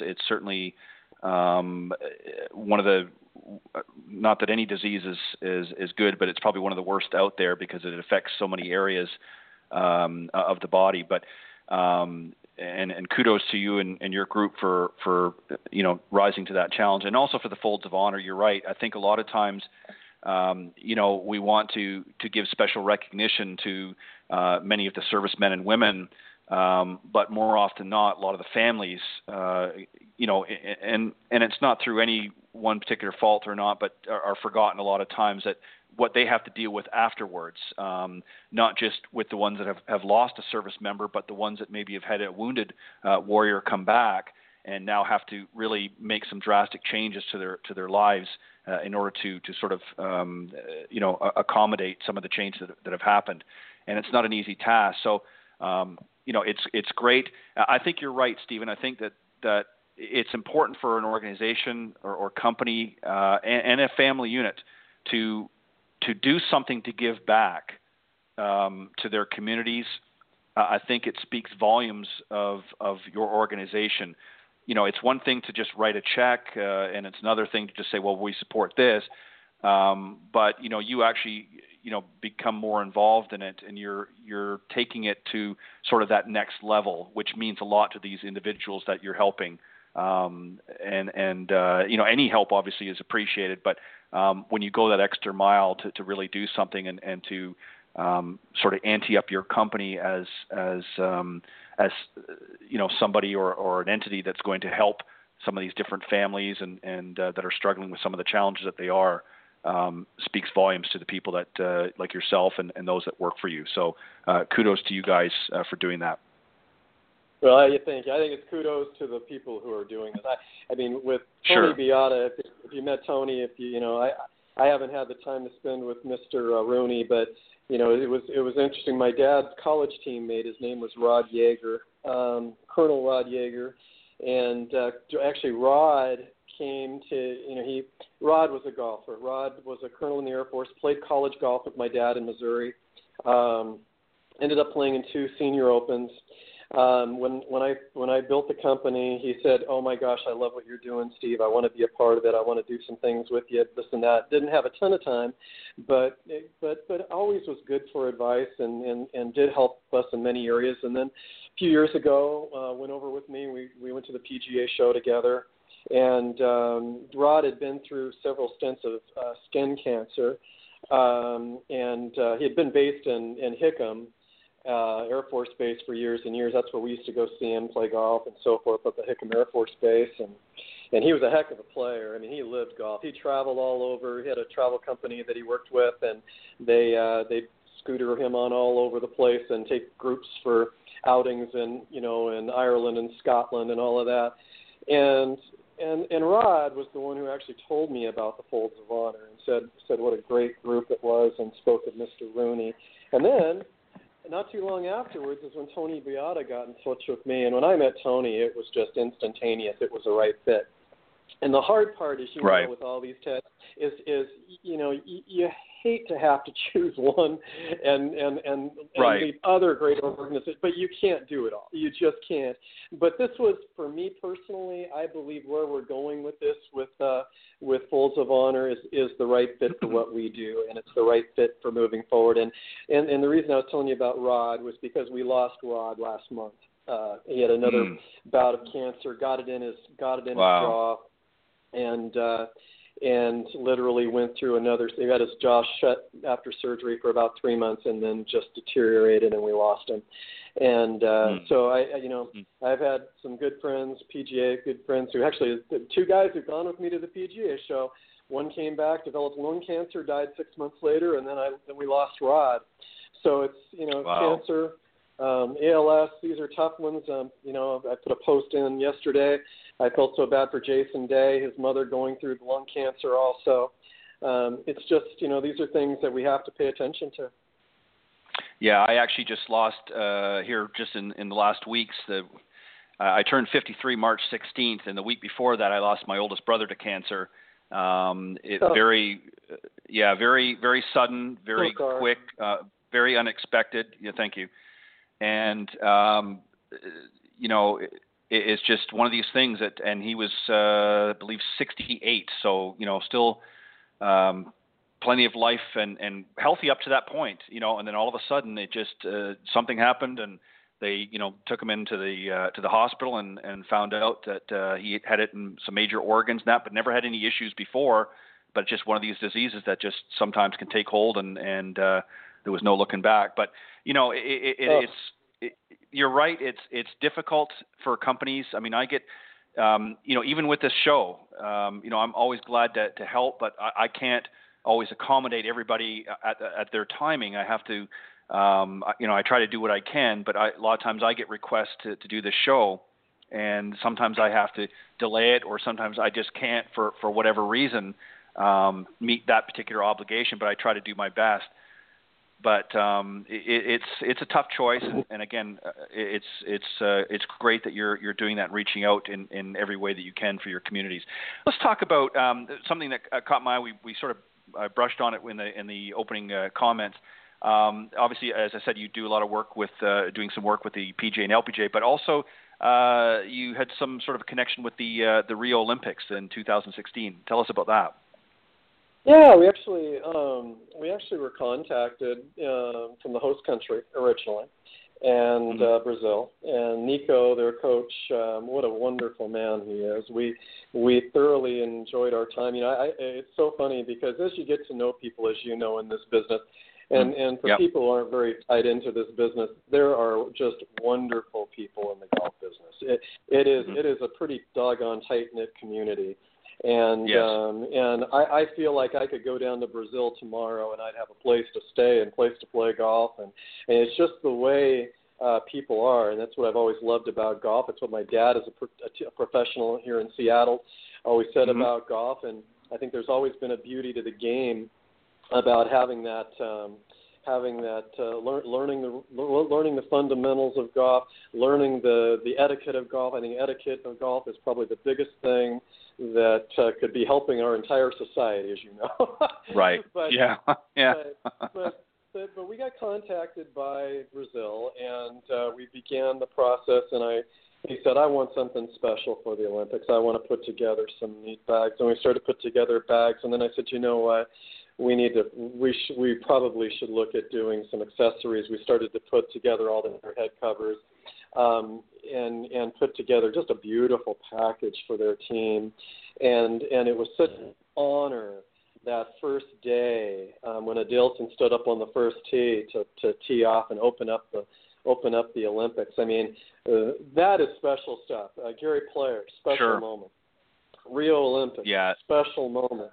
Those are things that you just can. And again, golf hadn't been there in over 100 years. And Lord knows it's been due to bring golf back. I think it was wonderful for the game. And I'm sure when they come back to Japan, we'll have everybody there the next time. So, it was a great honor. We also did builds for other countries too, including Colombia and Malaysia. And just some beautiful bags and something very unique that not everybody had seen, which was neat. The other one that I did want to mention too, if you don't mind, is Bullseye Sports. Yes. Bullseye Sports. This is one that people I probably don't even have to tell a lot of your audience, because they probably are seeing it everywhere, all over Facebook if they're Facebook people, and over Instagram, because when I had about a year ago, a gentleman came to me who's become one of my good close friends, and his name is Jordan Hill. Jordan had made his money in coming up with an erosion control patent. He's based out of Florida, in erosion control in lake beds, and has done tremendously well. But he had something that he'd always wanted to do. He said, "Steve, I love my bull.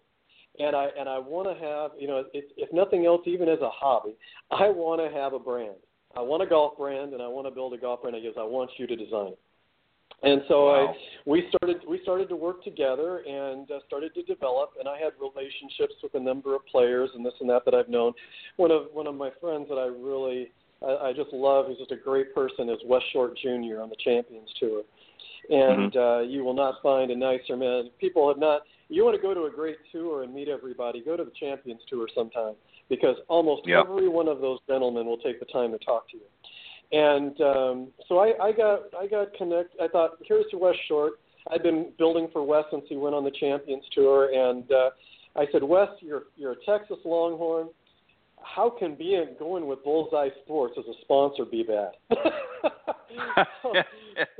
so we connected them, and then we started adding a bunch of young bucks to them, and just made some really fun, creative design wear. And the one thing I loved about Jordan wasn't looking to make a ton of money per se as far as marking up stuff where, the shirts that he has, the quality that are there are, $70 shirts and retail. Right. Well, he decided, you know what, I'm bringing it out to the public, and I'm bringing it out at $39.99. And so we started to build this wonderful brand. And I'm not kidding, Ted. I can't even build the product fast enough to put it to have available for him.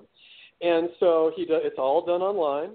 The people on the tour stops just love it. Wes was a very 80s dresser, like you and I know. Right. When I first met him, right. I got to tell you, he's one of the most dapper, outstanding-looking gentlemen on the Champions Tour right now, and has some fabulous-looking bags, and they have a lot of fun with it.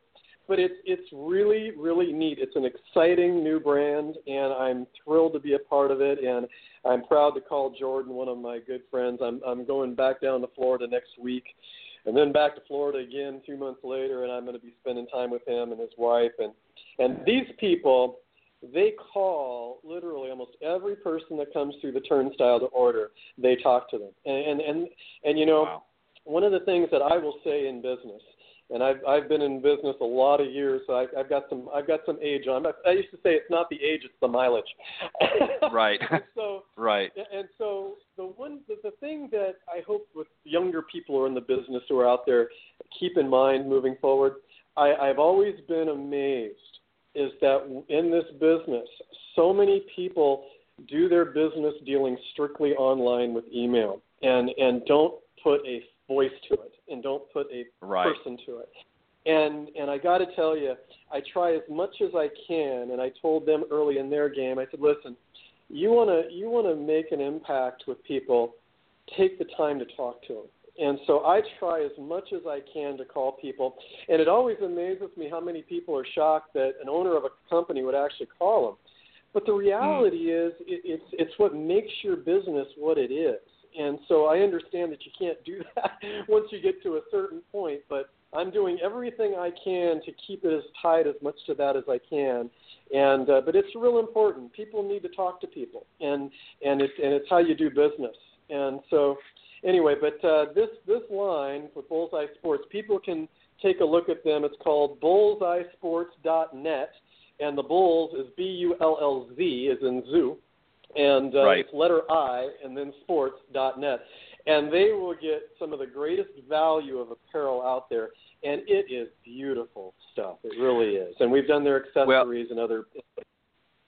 Well, I might ask you to do me a slight favor and reach out to your friend Jordan and tell him I'd love to have him come on as a guest. And maybe you can put a bug in his ear, and I'll certainly reach out as well. But I think that would be an interesting story as well to share and give him some additional exposure for his brand and that. But you bet. Jordan would love to talk to you.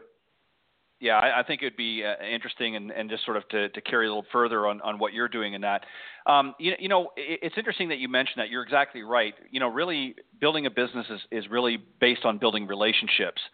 Everybody talks about sales and things like that, and sales is certainly obviously we have to have them to survive, but really the sales are based on relationships. And you're right. In this technological age, I mean, obviously we have things to speed the process up, but I go back to, and if anybody had been watching the Golf Channel here lately during the Bay Hill, they've been featuring a lot of stories now about Arnold Palmer. And Arnold was really not just the king on the golf course, but king off the golf course. I mean, he made a point, and I forget now the player. I know he did this for everybody, but the player that they were interviewing, I'm not sure if it was Watson or somebody in one of the segments, and they mentioned about how every time that they won out in the PGA Tour, Arnold Palmer sent them a handwritten note.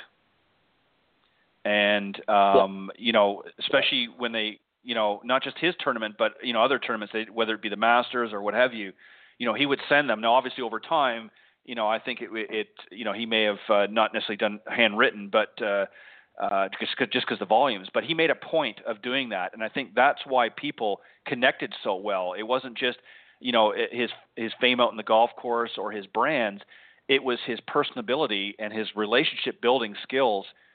He was a master at it. I mean, he was, he looked you in the eye, he shook your hand, he talked to you, and he connected with you. And I think that's why, probably more so, I mean, as many people appreciate and love, and this is no disrespect to him, Jack's traditions and his abilities, I think between the two, if you were to put them up against one another, I'd still say Arnold would probably come out on top, even though he may not have won as many tournaments overall, or certainly majors.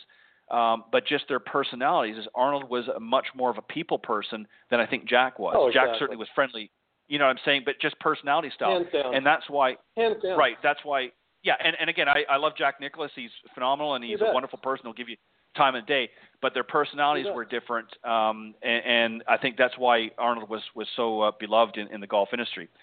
Yeah, I mean, he's unique, and one of the things in talking about sales, I think so many people. We used to say, and I ran a sales organization for 20 years, and one of the things that I'm a true believer that I was taught early in my career is that so many people are so busy telling people what to think. They're not asking them how they feel. And the reality, I used to I'm going to bring dating out on you here, Ted.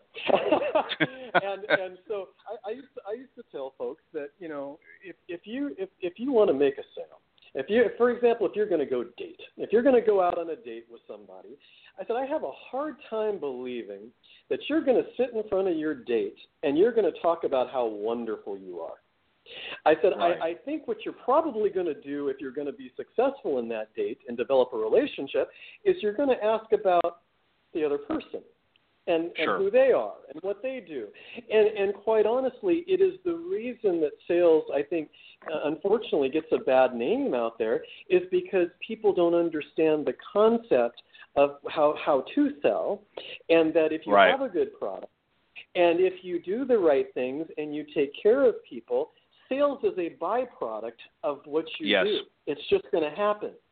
And so you put in the right things every day and good things happen. And that's really what it's all about. But you need to be able to be personal. And that's really that generation. I know my father-in-law is that way. I give my wife credit. She does that too. She learned it from her dad. But they write letters. I mean, they literally, when they're happy about something, they'll write a letter. If something isn't right, they'll write a letter. And it's a lost art. But no matter what, always the ability to involve and engage people is a really important thing to do in business.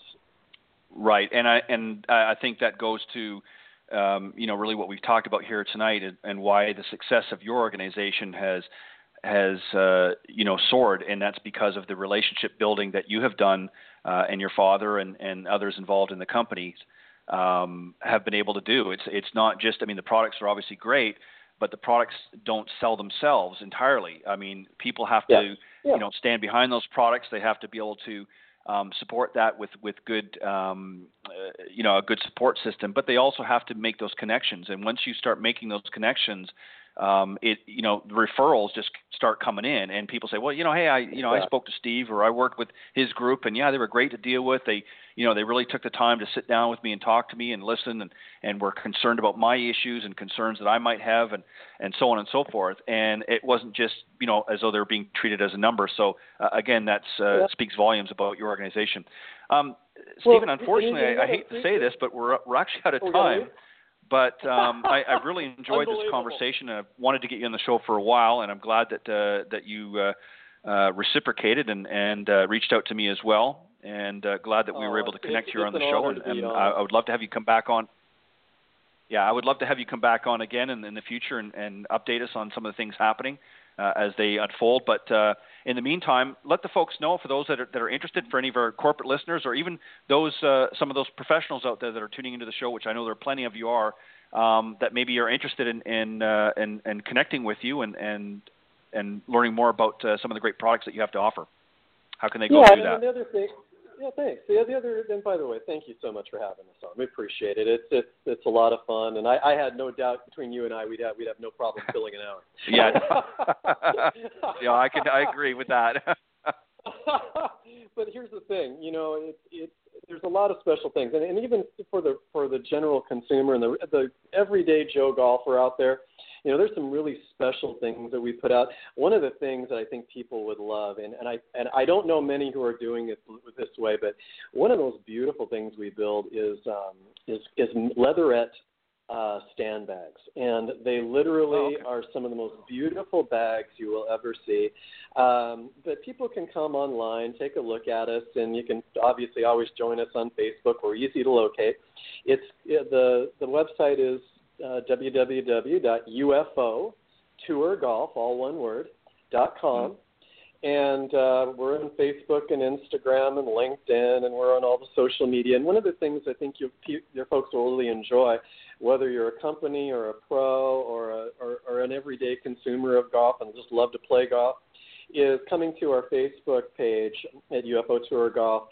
You'll get to see all the projects. We probably post 2 to 3 or 4 a day, so people can see different things, whether it's tour pros, whether it's just a gentleman who just built one of the coolest bags you've ever seen, whatever. Right. But there's always something unique on there, and it gets people excited, and it's not just your everyday thing. And this is, quite honestly, Ted, between you and I, the reason that I will probably do this work until the day I drop, because I just love doing what I do. I could not imagine doing anything different than this. Well, and that's key to it. I think you have to enjoy what you're doing, as I enjoy doing this every week. Here Thursday nights at Golf Talk Live, Tuesday mornings in the golf show. Good friends, some great guests like yourselves and many others. So, again, Steve, tonight on Golf Talk, it's been a pleasure, and giving you your company and some contact information on the website as well, but go to www.ufotourgolf.com, and you can see all of the great different things that they're working on, and some very great golf bags and accessories as well. But Stephen, thank you very much for joining me tonight on Golf Talk Live. It's been a pleasure, and I look forward to having you join me again. Thanks again, Ted. Have a great night. You too. Bye-bye. That was a very special guest, the president of UFO Tour Golf. Great line of products and I also want to thank the Coach's Corner panel, Clint Wright, Chuck Evans, and John Dunnigan, Brian Dobbie, and rounding out the panel, Tom Stickney managed to join us towards the end. Thank you, guys, for doing a phenomenal job. Thank you to all the listeners from around the world for this opportunity to do the show and the other show on Tuesday mornings. It's really because of all of you, all of the listeners worldwide, for faithfully tuning into Golf Talk Live each week that makes it a first-class show. And it's really also have a lot of pleasure and enjoyment of having a number of highly talented coaches, teaching pros, authors, and entrepreneurs stop by. And again, it's through their efforts and their doings that have helped to make this a great show. A special thanks to some of the sponsors and supporters of the show. Jonathan Laird of South Coast Golf Guide. Go to southcoastgolfguide.com and get your hot little hands on a copy of Jonathan's guide that has some great courses here in Southeast United States. You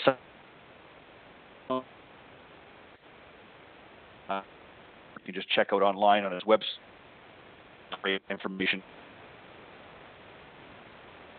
For all of your continued support. Nikki and Tiffany Litherland, thanks for helping spread the word. And Mr. Bernie Pinder from OnticGolf.com. Thank you, Bernie, for all of your support. Mr. Sean Kelly of LinkedGolfers.com, and also Mr. Peter